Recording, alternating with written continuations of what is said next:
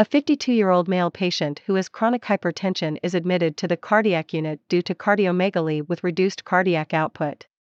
The nurse looking after the patient recognizes that all of the following are common related factors to reduced cardiac output due to hypertension, except A. Myocardial ischemia. B. Increased vasodilation. C. Increased vascular resistance. D.